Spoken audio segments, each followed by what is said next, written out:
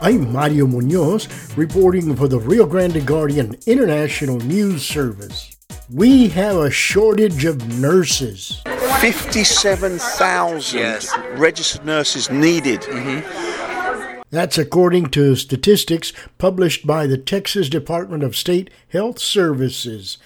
Steve Taylor spoke to Labor Commissioner Julian Alvarez of the Texas Workforce Commission about this nursing shortage. Tell us more about that. So back in March of 30th, we had every major hospital in Texas convening to discuss the shortage of nurses.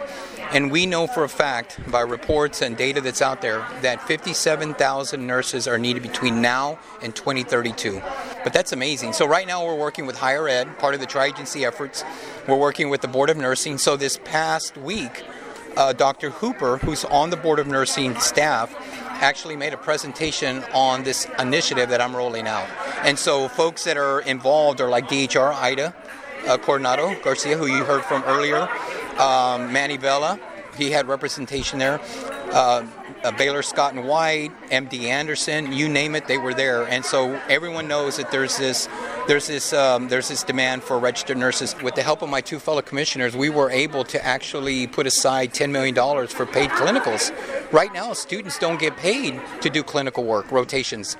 And so with the help of my fellow commissioners and to address the nursing shortage, and as a result of what we've been hearing from stakeholders, do I go to work or do I do a clinical? Do I go into the healthcare industry or do I go somewhere else? Knowing that if I do clinical work, I'm not going to get paid for it. So this is a game changer. So I want to thank my fellow commissioners for supporting me on that. And so, again, this was from conversations we've had with DHR, Valley Baptist, major hospitals here in the Valley. But it must be an uphill task, that sort of figure, to get to that figure by 2032. That's tough. Well, so we know, Steve, that you were at the unveiling or the announcement at South Texas College, where Hidalgo County Judge Cortez made set aside the $4 million for building capacity. And so that was one of the recommendations that came from stakeholders, was that we didn't have enough instructors teaching these classes. So you can see that everyone's addressing this nursing shortage. And I want to tell you, I want to compliment Governor Abbott for taking the lead on addressing this shortage and allowing folks like me to take the lead on this initiative. And again, this has to be approved by the Board of Nursing, Higher Ed, and the Department of Labor. And this is a registered apprenticeship nurse.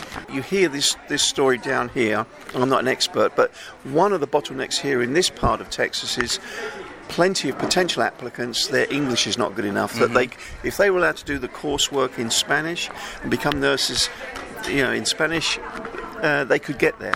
Well, so I will tell you, the Office of Adult Education and Literacy is helping with that. Matter of fact, there are some nurses that are from another country that have that deficiency with the English, and we're helping them, and that's on our dollar. And so I want to say that's in the Central Texas area with not rural capital, but with the Capital Area Workforce Board, we're addressing that. So if they have that English or if they have that English, barrier deficiency and reading and speaking, we're helping them with that. So that could be done down here as well? And I'm sure it is. There's so many things that are happening. And, of course, we only had, 20 minutes to explain to everybody what some of the services. But some of the other things that the local workforce board is doing is they're providing travel vouchers. We're providing money for equipment and, the supplies needed. And so, really, if you go into that industry right now, you could probably graduate in those industries with the help of the Texas Workforce Commission and maybe other entities debt-free. And so that meeting where you convened all the hospital groups, that was in Austin? So that was in Austin on March 30th. We are having a follow-up because we provided them with a resource manual with homework. So we gave them homework, and what we wanted them to do was for these groups that attended, we invited higher ed, our college partners, because they provide this training, and then of course we asked the employers to attend.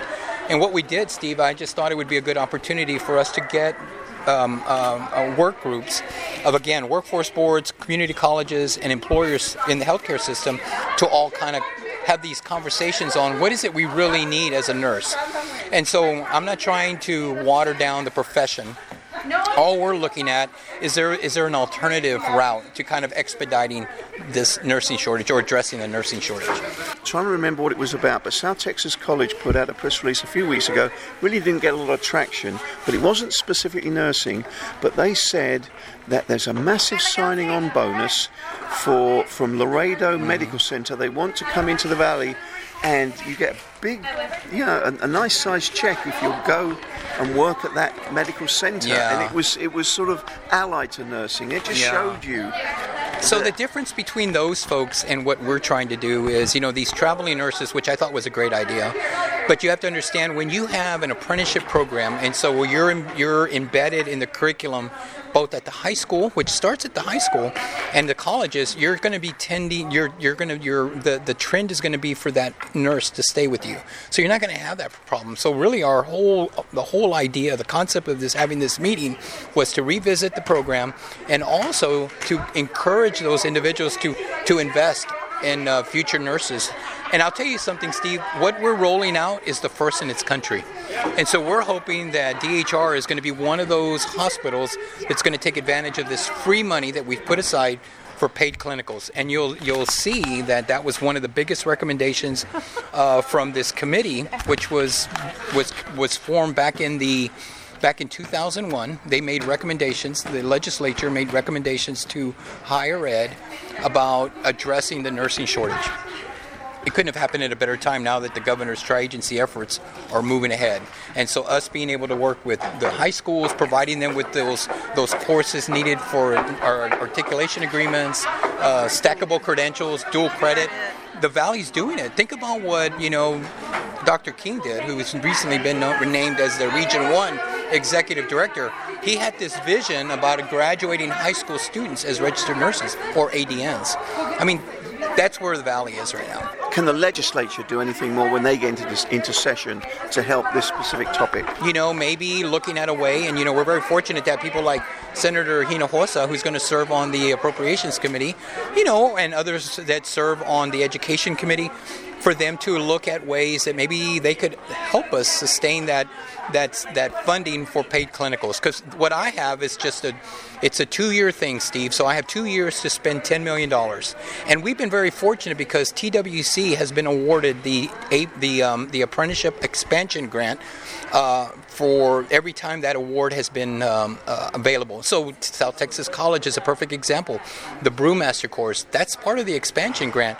The cybersecurity that's being done at South Texas College, all of those programs are a result of the expansion grant that they received from Carlos Margo and, of course, the leadership there, Dr. Plummer. They've done an excellent job there.